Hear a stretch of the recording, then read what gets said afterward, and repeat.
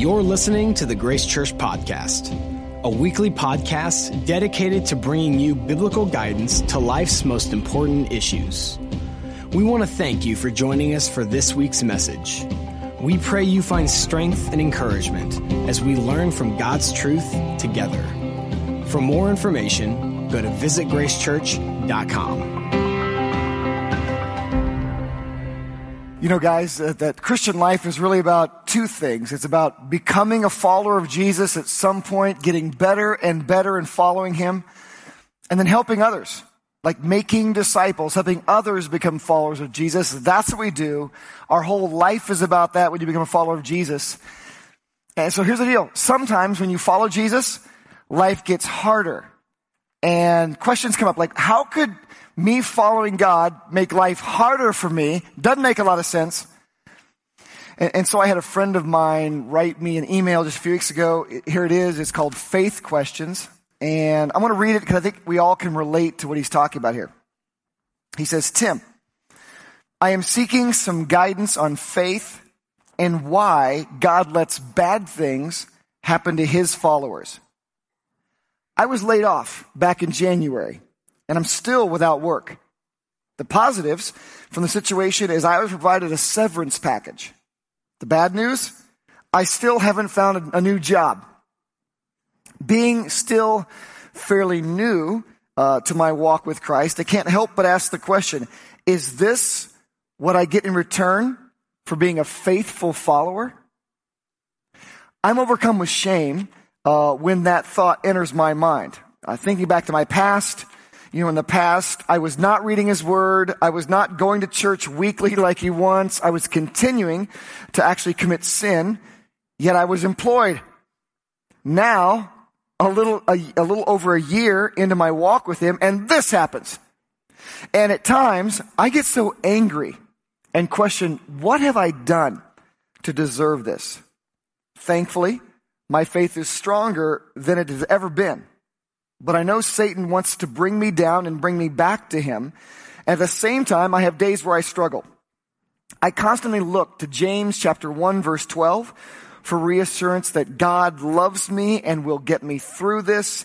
I just need some guidance. At times, I get angry with God, which in turn makes me feel bad for even feeling angry with God. Any advice or scripture you can send my way would be greatly appreciated. So I wrote my friend back in our church. I've discipled him a number of times over the last year or so. And I gave him 10 chapters to read and write his learnings down. I'll give those to you. I said, hey, you need to read Psalm 13, Psalm 42. You need to read Job 1, 2, and 42, and all of 1 Peter, all 5 chapters. So once you read those, write down your learnings. We'll get together on a weekend, kind of between services, and hang out and chat. It was awesome. We did that. Here's the thing. I want you to ask yourself the question. If you open your email today and somebody's asking you the question, why does God let bad things happen to his followers? How would you respond? Like, how would you actually respond to that? And how do you support somebody who's going through affliction? Like, they're going through affliction right now. What are you supposed to do for them? Does Jesus have anything we're supposed to do to help them? That is our topic today, helping others, supporting others in affliction. I do want to welcome those online. You might have joined us this weekend and you're like, this is the perfect topic. I got afflictions everywhere I look in my life. Thank you for joining us. To those at the Overland Park campus, in the auditorium, in the venue, welcome, guys. A special welcome to our Olathe campus. I had a chance to spend time with you last weekend. I was overwhelmed, amazed, seeing what God is doing, how God is using you. I want to encourage you. You're my heroes. God is doing great things in you and through you. So keep making disciples at our new campus at Olathe. I want to encourage you to turn your Bibles now or your Bible apps to 1 Thessalonians chapter 3. 1 Thessalonians 3. Our ushers have Bibles. If you want to raise your hand, they'll get one to you. And I want to also encourage you at this time to grab your Household Connect card. Fill it out. We'll collect this a little bit later on in our service, but you can do it right now while you're thinking about it. We're in a series right now. The series is called The Pioneer Spirit. And it does take a pioneer spirit to take the risk to actually make disciples, to help others follow Christ. There's risk involved with that. And so that's what Matthew 28, the Great Commission, is all about. Here are 3 pictures to see where we've been so far in this series. The first picture is a picture of Paul's second of 4 missionary journeys. Paul and Silas were sent out from the church at Antioch. They picked up Timothy along the way. They planted a church in Thessalonica. They were driven south. Now they're in Athens, and the team is right there. Their heart is still back in Thessalonica. Here's a picture of Thessalonica, ancient and modern. There you see in the foreground, that's the ancient Roman Forum. Like, picture this. Paul, Silas, and Timothy would have walked this area. Like, they would have been there in the city center. In the background, you see modern Thessalonica in northern Greece that you could actually visit today. Here's a picture of Timothy's trip to Thessalonica. It's a map of Greece. And so you see the church planting team is in the south at Athens. In the north is where that church plant was. That new church plant was a drive of 5 hours away, 5-hour drive, or a walk of 2 to 3 weeks, one way. So they sent Timothy 2 to 3 weeks on a walk north, 2 to 3 weeks on a walk south. He's back now. They penned a letter. Paul, Silas, and Timothy wrote a letter we know today as 1 Thessalonians. And so over the last few weeks, we've covered a number of questions about disciple making. Like, how do you make a disciple? How do you help someone else spiritually? How do you handle opposition? This week is when somebody you care about is going through trials. When one of your disciples is going through affliction, what do you do about it? Like, how can you actually help somebody else when they're going through afflictions? And so just ask in your mind right now, go in your mind and say, now, who in my world, ask yourself, who in my world is suffering afflictions right now? Just listen. Who in my world is suffering afflictions? Now, what would Jesus want you to do to support them in their afflictions? That's our topic today, supporting others in affliction. And so I'm going to pray, and we'll dive into what Paul, Silas, and Timothy did. Let's pray.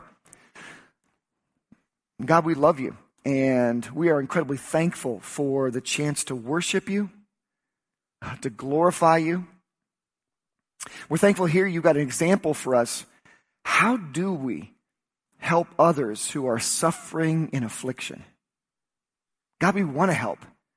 We want to help in positive ways, ways that actually further your kingdom, further disciple making, draw people closer to you. God, help us to see what Paul, Silas, and Timothy do, the 3 things they do in this chapter that we need to do for others in affliction as well. And we pray this in Jesus' name. Amen. All right, so I'm going to give you 3 phrases to look for in this 3 sections of 1 Thessalonians chapter 3. The first phrase to look for is the phrase, these afflictions. These afflictions, you can write down, you can mark it or highlight it, but there are all types of afflictions that people go through. You might be here and you're like, wow, what perfect timing. I'm going through these afflictions myself. There's my friend, his afflictions were losing a job, can't find a job, pressure, questioning. We get a church-wide prayer list each week, and I pray for all these prayer requests. Here are some of the afflictions, these afflictions our fellow brothers and sisters are going through. Cancer treatments, anxiety, son being bullied at school, sister lost her husband, heart surgery, stress at work, continued sobriety, back pain, depression, blood infection, praying for salvation, supporting financially, getting more sleep, selling a home, spiritual freedom, a divorce someone doesn't want, an ultrasound of a baby that looks bad, repairing a relationship with a child's mother, deep resentment toward a spouse, relationship with kids, relationship with the parents. It goes on and on. These afflictions. When you study the church of Thessalonica, they had a series of afflictions as well. First of all, they were rejected by certain people in the city. Then they were accused falsely. And then they were attacked physically. So whatever afflictions you're going through, we don't have the same type, but we all have these afflictions. What does Paul, Silas, and Timothy do about this? Look in verse 1. Let's start to see what they do here. 1 Thessalonians 3, verse 1 says this. Paul, Silas, and Timothy write, therefore, when we could no longer endure it, we thought it good to be left in Athens alone. I mean, we were hurting for you. We were praying for you. We worried about you. And there comes a time, by the way, if somebody's in affliction, that God will no longer let you do nothing.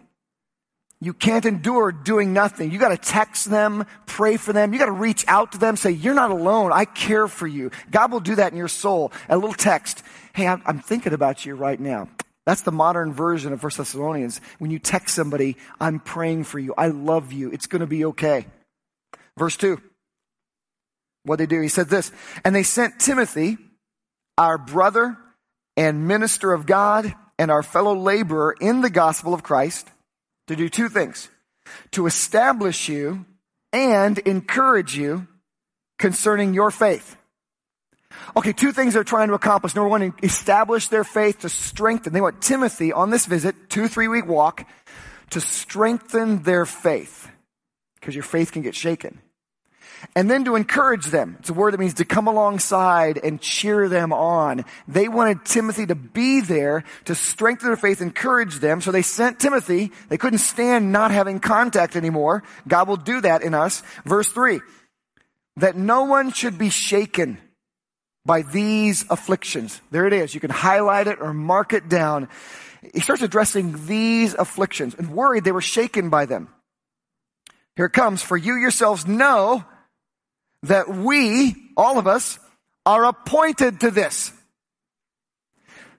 Paul, Silas, and Timothy says, guys, you know we have appointments. So we've got calendar appointments that we know about, and we have calendar appointments we don't know about. You have appointments for suffering.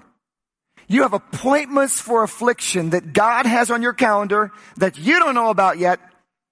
He says in verse 4, for in fact, we told you before when we were with you that we would suffer tribulation. He says, guys, you remember we prepped you, life was good, the city was fine. We said, guys, it's not always going to be this way. One of these days you're going to get tribulation. It's not come yet, it's coming. Notice they're prepping their disciples for suffering that's coming. And the word tribulation is the word for pressure, wine press. You're going to get tribulation. It's the same word for pressing down a wine press on grapes. When you feel pressed, crushed, stressed, squeezed, that's tribulation. You got appointments for being squeezed. Just as it happened, and you know. Verse 5, for this reason, when I notice the language changes. It was we before, Paul now owns it. Okay, I couldn't handle it anymore. I had to know how you guys are doing. I could no longer endure it. I sent to know your faith, lest by some means the tempter had tempted you, and our labor might be in vain. Here, you can put this down in your notes. What's this larger thought we have? How do you help somebody in trials, in temptations? We need to be preparing our disciples for future suffering. How do you help somebody in suffering? Prepare them before they get there, that suffering is coming, and suffering is normal. I mean, here's what Paul, Silas, and Timothy did. They did a number of things. They prepared them beforehand. Guys, you've not suffered yet for Jesus. You've not been squeezed in tribulation. It's coming.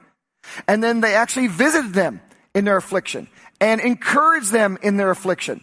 And they reminded them, it's okay, it's normal. It's what Peter did, by the way. Peter warned his disciples that when you suffer, you're normal.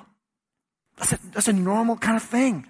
He says in 1 Peter chapter 4, 1 Peter 4, verse 12. Here Peter writes his disciples, prepping them for some suffering. Beloved, do not think it strange concerning the fiery trial which is to try you, as though some strange thing happened to you. But rejoice. Okay, why am I suffering? Is this really weird? I think it's really strange I am. No, it's strange when you're not suffering in that seasonal suffering. It's not all the time. It's appointments. It comes seasonally. What do you do when you're in the season of suffering? You rejoice. Okay, Tim, how in the world could I rejoice in suffering? I'm getting squeezed here. I don't feel like suffering is fun. This is not good. This is not a good feeling. I want to get rid of this feeling. Rejoice to the extent that you partake of. You get a little dose of. You get a taste of Christ's sufferings. that when his glory is revealed, you may also be glad with exceeding joy. Why in the world we rejoice when you're getting squeezed and you want to think you're weird and what are you doing to me? It's actually normal. It's not strange to go through trials, afflictions. So why would you rejoice? Wow, this affliction I'm going through is squeezing me this much.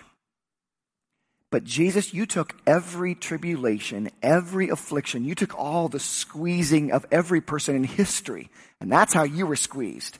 I got a dose, a taste. I rejoice that it's a dose.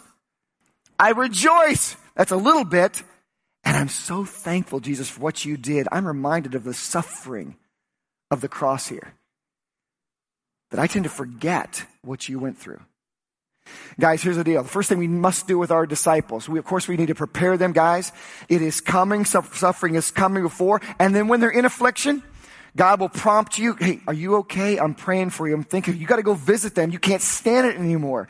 And you visit them, remind them, this is normal what you're going through. There's an end point to this. There's a larger thing. You can rejoice that the feeling you feel, that you hate feeling, and I get it, is a teeny dose. And Jesus took all the dose, the full measure. Aren't you thankful for Jesus who took it all? And you got a dose. See, that's how we help people. We need to remind them, first of all, that they're normal and it's coming.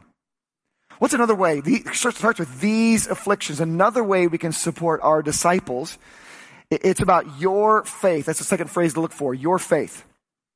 And that's in verses 6 through 10, your faith, back in 1 Thessalonians. I heard this years ago. I heard a guy say, if you're going through suffering, there's only one or two reasons you're going through suffering. And it's different based on whether you've already received Jesus or not yet received Jesus. If you've not yet received Jesus, and maybe this is you've not yet received Jesus as Savior, you haven't done it yet, God wants to use that suffering to help you receive Him for the first time. That's why you're suffering. So you receive Him as Savior. But I've already received Jesus as Savior. Why am I going through suffering? He wants to draw you closer to Him. He wants to grow your faith. That's exactly, there are only two reasons. He's either trying to get you to receive Him for the first time or grow your faith, draw you back to Him in ways you'd never run to Him. When my daughter at 3 years old gets scared, she runs to me. When you get scared in affliction, you run to Him like you never would run without that affliction. He says this in verse 6. But now that Timothy has come to us from you and brought us good news of your faith, there it is. He's reminding that their suffering is really about their faith. It's growing their faith. He brought us good news of your faith and love, and that you always have good remembrance of us, greatly desiring to see us, as we also to see you. Therefore, brethren, in all our affliction and distress, we were comforted concerning you by your faith. And Paul says, not only did you have this incredible faith that we were so thankful, we're thanking God for, but when we, in our stuff, we're in afflictions too. When we heard about your faith, we were so comforted, like this makes me survive. Your faith makes me get through my sufferings in a better way, my afflictions. Verse 8, for now we live if you stand fast in the Lord. Like it's the opposite of verse 3 being shaken. You guys are standing fast in your faith. Verse 9, for what thanks can we render to God for you, for all the joy with which we rejoice for your sake before our God. You are giving us joy in the midst of our misery and suffering because it's about your faith. We succeeded, verse 10, night and day praying exceedingly that we might see your face and perfect. The word perfect in the Bible doesn't mean make you sinless, makes you whole. It takes out any holes in your faith, it makes you whole. And make you whole what is lacking in your faith. These sufferings you're going through, these afflictions you're going through, is because your faith isn't whole yet.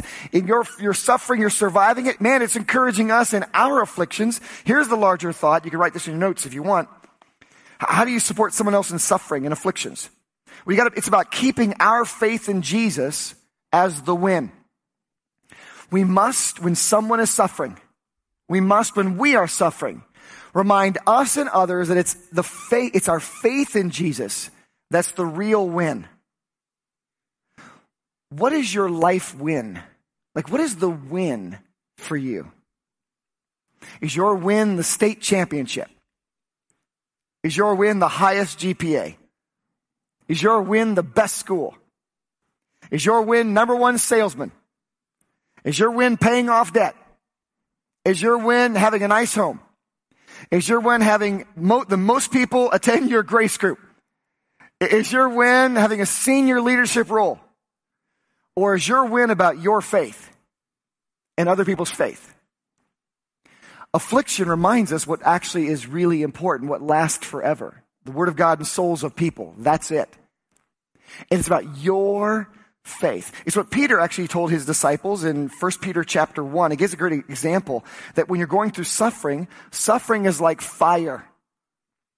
And your faith is like gold. And he says in 1 Peter 1 verse 6, Peter writes this, "In this you greatly rejoice, though now for a little while, if need be, you have been grieved by various trials." Okay, you're sad in your trials. You're down right now emotionally in your trials. It's going to happen for a little while. How long? I don't know. A little while. Verse 7. "That the genuineness of your faith, being much more precious than gold that perishes, though gold is tested by fire, may be found to praise, honor, and glory at the revelation of Jesus Christ." Peter has a great example about purification of gold, like the purification of your faith. Here's a picture, by the way, of an ancient oven used to purify gold. They discovered this oven at Sardis, which is one of the 7 cities listed in Revelation. Revelation 2-3 is the city of Sardis. That's Sardis. This is an actual kiln they used to purify gold. They used to heat up the gold with a fire, and they would put salt in it and burn away the impurities. Here's a picture of fire. And so what you do is they'd fire this thing up. They'd burn the gold. It would melt. They'd pull the gold out. Separation would happen. The impurities, the other metals would come to the top. The gold would stay down. They'd scrape away the metals, the impure stuff, and have a pure form of gold. But guys, that's our life. It's like this ring I have in my hand here. My ring is made of gold. And how do you make gold more pure? Well, you take gold, you stick it in the fire, it melts, and it hurts. And then once it's melted, it's pliable. You pull it out, it cools off. As it cools, impurities come up in the gold. You scrape away the impurities, it's pure. And then, back in the fire, you heat it up. This is your life. This is what afflictions are like. You right now are going through suffering. It's because you're in the furnace of affliction, and God loves you so much. He loves your faith so much. He wants to draw you to Him so much. He's willing to let you go in the fire, because the things being burned away are doubts. The things that are being burned away are your self-image and your self-control and your self-reliance. All the self stuff's being burned away as you realize, I'm not in charge of my life. God's really in charge. Is He going to come through? Oh yes, He is coming through. Oh my goodness, He takes you out, scrapes them away. Life gets better. Oh, you got a story. Man, I hope it never happens again. Oh no! Here comes the affliction, right back in the fire. Guys, the reason we have afflictions is that there are things that are lacking in our faith. And to God, it is all about our faith. He says someday, like gold being found, our faith we found to praise and honor and glory at His appearing. That's what Jesus looks for. The purity, the realness, the depth of our faith. All right. Let's go to a third phrase right here. The phrase is our God. How do you support somebody in afflictions? Well, there's these afflictions they're going through, that unique set they're going through, and they get pulled out and life gets better, back in the afflictions. It goes from these afflictions to your faith to our God. These afflictions to your faith to our God. Our God is the only one who can actually help in afflictions. Our God is the one we need to rely upon instead of ourselves. Our God is the one who's going to get us through these afflictions. When someone's afflicted, how do you pray for them? Like, what do you pray? I had a whole list of things. Cancer, relationships, job. I mean, my goodness, the whole list goes on and on. Back pain, depression. How do you pray for somebody? If you're like me, your natural inclination is a natural inclination to pray, get them out of it. Oh God, just get them out of this. Just stop the fires. Just stop the fire. Oh, stop the fire. Do you do just the natural prayer, which is okay? Or do you also pray the supernatural prayer? God, use the fires. Not just get them out of the fire. That's natural. That's healthy. I get it. Supernatural. Oh God, use the fires. Only our God can do this. Only our God can do this. Only our God can do this. When people around you are suffering, they need you to pray just as much, if not more, for God to use the fires as you pray to get them out of the fires. Because it's in the fires they're growing. To use the fire. Because if you don't use the fire, guess what? Back in the fire. You better pray for learning the lessons in the fire. That's how you get better. And look what he says here. In 1 Thessalonians 3, verse 11, 12, and 13, 3 prayer requests. Paul, Silas, and Timothy are praying for these guys. He says in verse 11, one of their prayer requests was not to get him out of affliction, but he prayed verse 11. Now may our God, there's the phrase, may our God and Father himself and our Lord Jesus Christ direct our way to you. He's praying. They're praying together. Oh, God, direct us. We'd like to go visit them. Give us wisdom. How do we do it? When do we direct us? God loves when we ask for direction. Is it time to talk to him? Is it time to go to them? Time to text them? Time to encourage them? Oh, God, direct us, direct us, direct us. They're in affliction. What's the second prayer request? Verse 12. And may the Lord, that's Jesus, the Lord, may the Lord make you increase and abound in love to one another and to all, just as we do to you. Oh God, we pray not only would you direct us there, we pray for their love would grow. Use the fires to purify their faith, grow their faith. God, we know everything's about love. It's about loving you with all our heart, mind, soul, and strength, loving our neighbor as ourselves. Oh dear God, help them not get impatient, get short with each other, but to love more, love deeper, love more pure. Help them grow in this trial in love for each other and for everybody else outside the church, praying for love. God, for use the fire. What else did he pray for? Verse 13. He's praying so that he, that's Jesus, he may establish your hearts blameless in holiness before our God and Father at the coming of our Lord Jesus Christ with all his saints. Oh God, I pray for their heart. God, only you can establish their heart. Only you can strengthen their heart. Only you can help their heart to be stable, not shaken. Help them not run away from you, but drawn close to you. God, work in their heart. When Paul, Silas, and Timothy prayed, they didn't just pray for all the natural prayer requests, which are important that we ought to pray for these things. God, heal their cancer. Fix this relationship. Help them with this depression. Stop the bullying. Lord, there's back pain, be healing. Spiritual freedom. But they pray for the supernatural prayer request. Oh God, I don't get it. Heal the cancer. God, and use this cancer to change people's faith around them. This person's being bullied. God, get them out of bullying. Help them, Lord, they're going to be bullied again down the line. Learn how to deal with bullies spiritually. To pray for the bullies. Pray for your enemies. Oh God, I pray for the person in back pain. It's a constant, or depression, it's constant. Lord, I pray you take it away from natural prayer request. God, use it to grow their love in their back pain and depression, to grow their love, to stabilize their faith, to grow people closer. Do you pray the supernatural prayer request on top of the natural prayer request? Guys, how do you support others in afflictions? What Peter actually says in 1 Peter 5. 1 Peter 5, Peter says, guys, we need suffering. We need afflictions. Not because God is punishing us, because God loves us. And God loves our faith.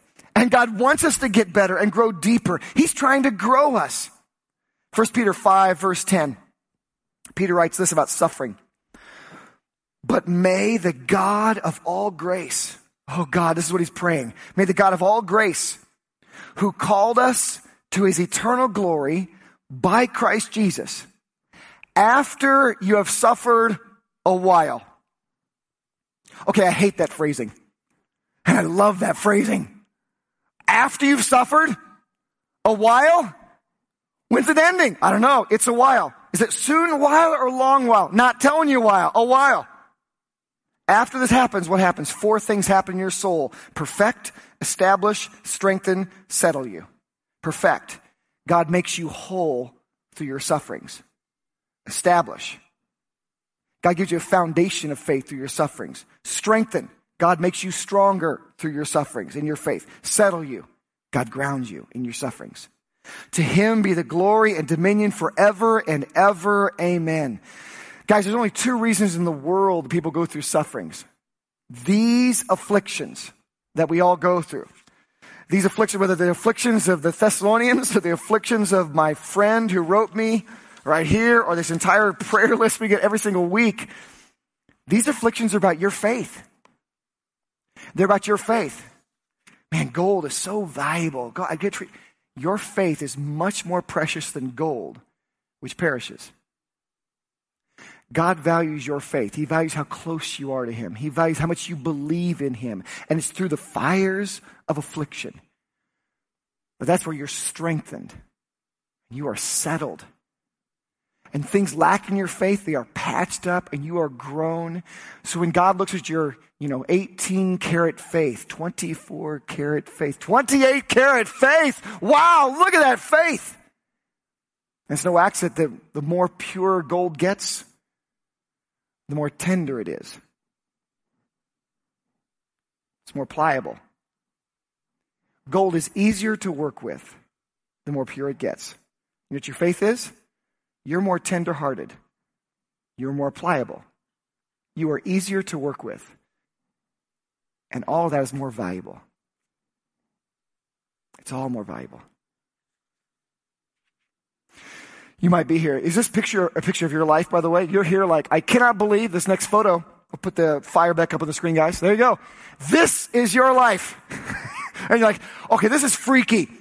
Because I was fine last week. And this week, all affliction breaks out. And now I'm back here and we're talking about this. This is your life. I want to tell you, this is just a season. It's just a season.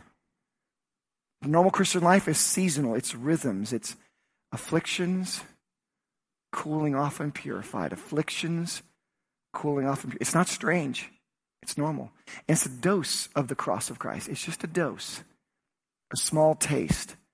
That bad feeling you feel from your affliction makes you value the bad feelings Jesus went through when he went through the afflictions of the cross. And God has called us to support others in their affliction, preparing them. This is going to happen. Visiting them, texting them, praying like crazy, vision casting with them, encouraging them. It's about their faith. These afflictions are about your faith that our God is doing a mighty work. That's how you support others in affliction. Maybe you're a person that you have a person that is going through afflictions, and God has prompted you to visit them, pray for them, not just the natural prayer request, but the supernatural one. Grow them in this affliction, change them in this affliction, give them more love in this affliction. Don't forget the promptings of the Holy Spirit. God has spoken to you. And it's really easy in a service when God speaks to us and our heart says yes, and our brain forgets. If God has prompted you, however you remember things, write it on your phone, write it on a piece of paper, write it on your palm, put it somewhere where you won't forget the promptings of the Holy Spirit for you, because he loves you. Let's pray.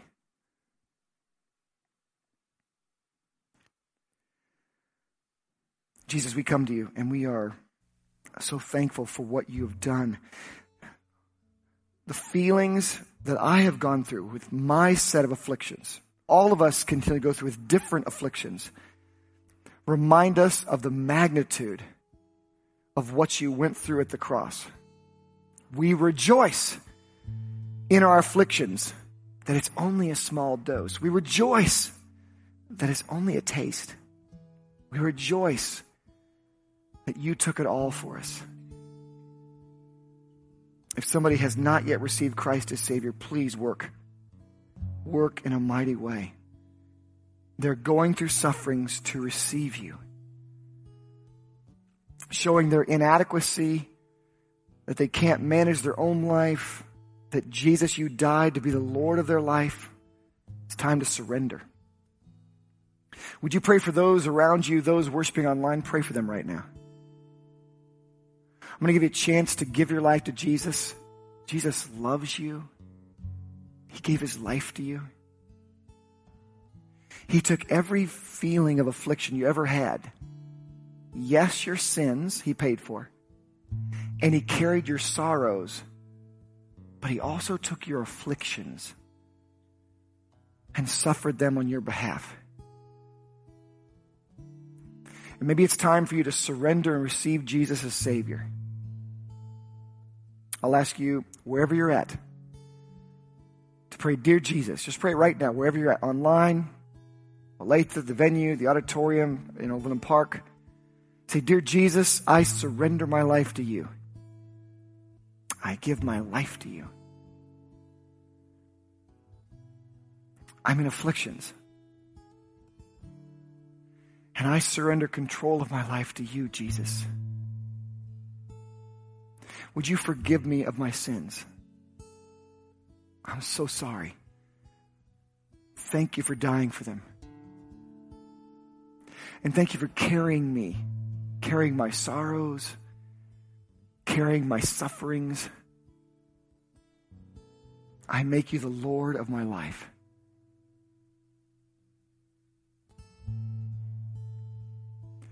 Lord Jesus, we pray these things in your name. Amen. Amen. Thank you for listening to this week's message. If you have questions or would like to contact us for prayer, please email us at info@visitgracechurch.com. For more information about our ministries, location, and service times, go to visitgracechurch.com.